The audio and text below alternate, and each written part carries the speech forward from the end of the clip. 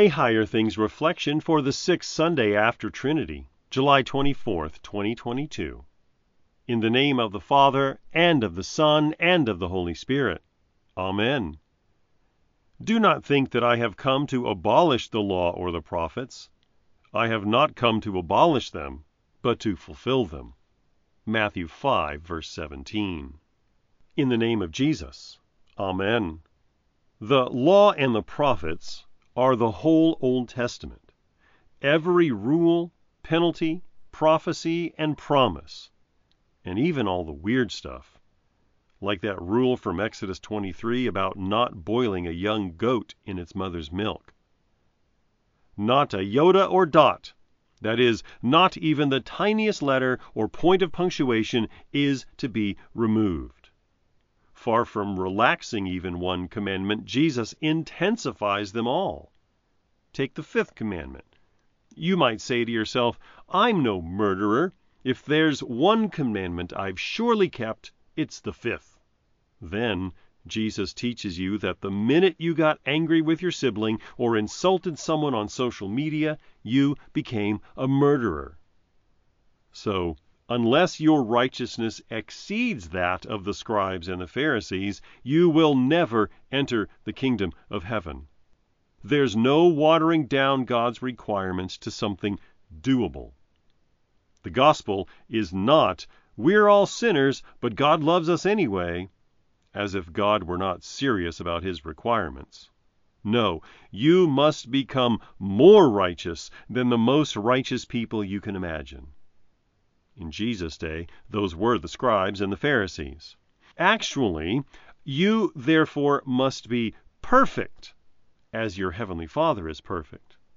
Thank God that's what Jesus came to do, not to abolish the law or the prophets, but to fulfill them perfectly, right down to yotas and dots, even the really weird, obscure stuff. That's right.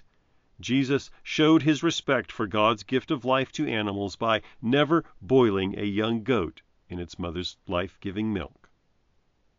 You might say, so what if he kept them perfectly? I haven't. True, you haven't, but he has for you. Not only the rules and regulations, but also the penalties. That's what he was doing on the cross, taking the penalty you deserved into himself. In baptism, you are joined to him. The perfect obedience he rendered and the penalty he paid count for you. Scribes and Pharisees trust their own righteousness. You trust Christ's righteousness given to you in baptism, and that is a far greater righteousness. In the name of Jesus. Amen. Lord of all power and might, author and giver of all good things, graft into our hearts the love of your name, increase in us true religion, nourish us with all goodness, and of your great mercy keep us in the same. Through Jesus Christ, your Son, our Lord, who lives and reigns with you and the Holy Spirit, one God, now and forever. Amen. I believe in God, the Father Almighty, maker of heaven and earth, and in Jesus Christ, his only Son, our Lord, who was conceived by the Holy Spirit, born of the Virgin Mary, suffered under Pontius Pilate, was crucified, died, and was buried. He descended into hell. The 3rd day he rose again from the dead. He ascended into heaven and sits at the right hand of God, the Father Almighty. From thence he will come to judge the living and the dead. I believe in the Holy Spirit, the holy Christian Church, the communion of saints, the forgiveness of sins, the resurrection of the body, and the life everlasting. Amen. Our Father, who art in heaven, hallowed be thy name. Thy kingdom come, thy will be done, on earth as it is in heaven. Give us this day our daily bread, and forgive us our trespasses, as we forgive those who trespass against us. And lead us not into temptation, but deliver us from evil. For thine is the kingdom, and the power, and the glory, forever and ever. Amen.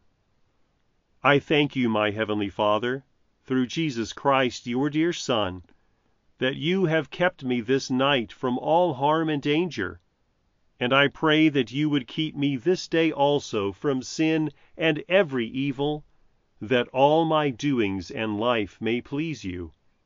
For into your hands I commend myself, my body and soul, and all things. Let your holy angel be with me, that the evil foe may have no power over me. Amen. Higher Things Daily Reflections are free, just like the Gospel, but they exist and grow from your generous contributions. All donations are tax-deductible. If you would like to contribute to the work of Higher Things and support these daily reflections, log on to www.higherthings.org/reflections for more information. Christians need to aspire to being people of the faith. Not just any will do. In Faith Misused, Dr. Alvin Schmidt shares his case for a Christian reclaiming of the word faith from its ambiguous modern uses. Faith Misused, now available from Concordia Publishing House.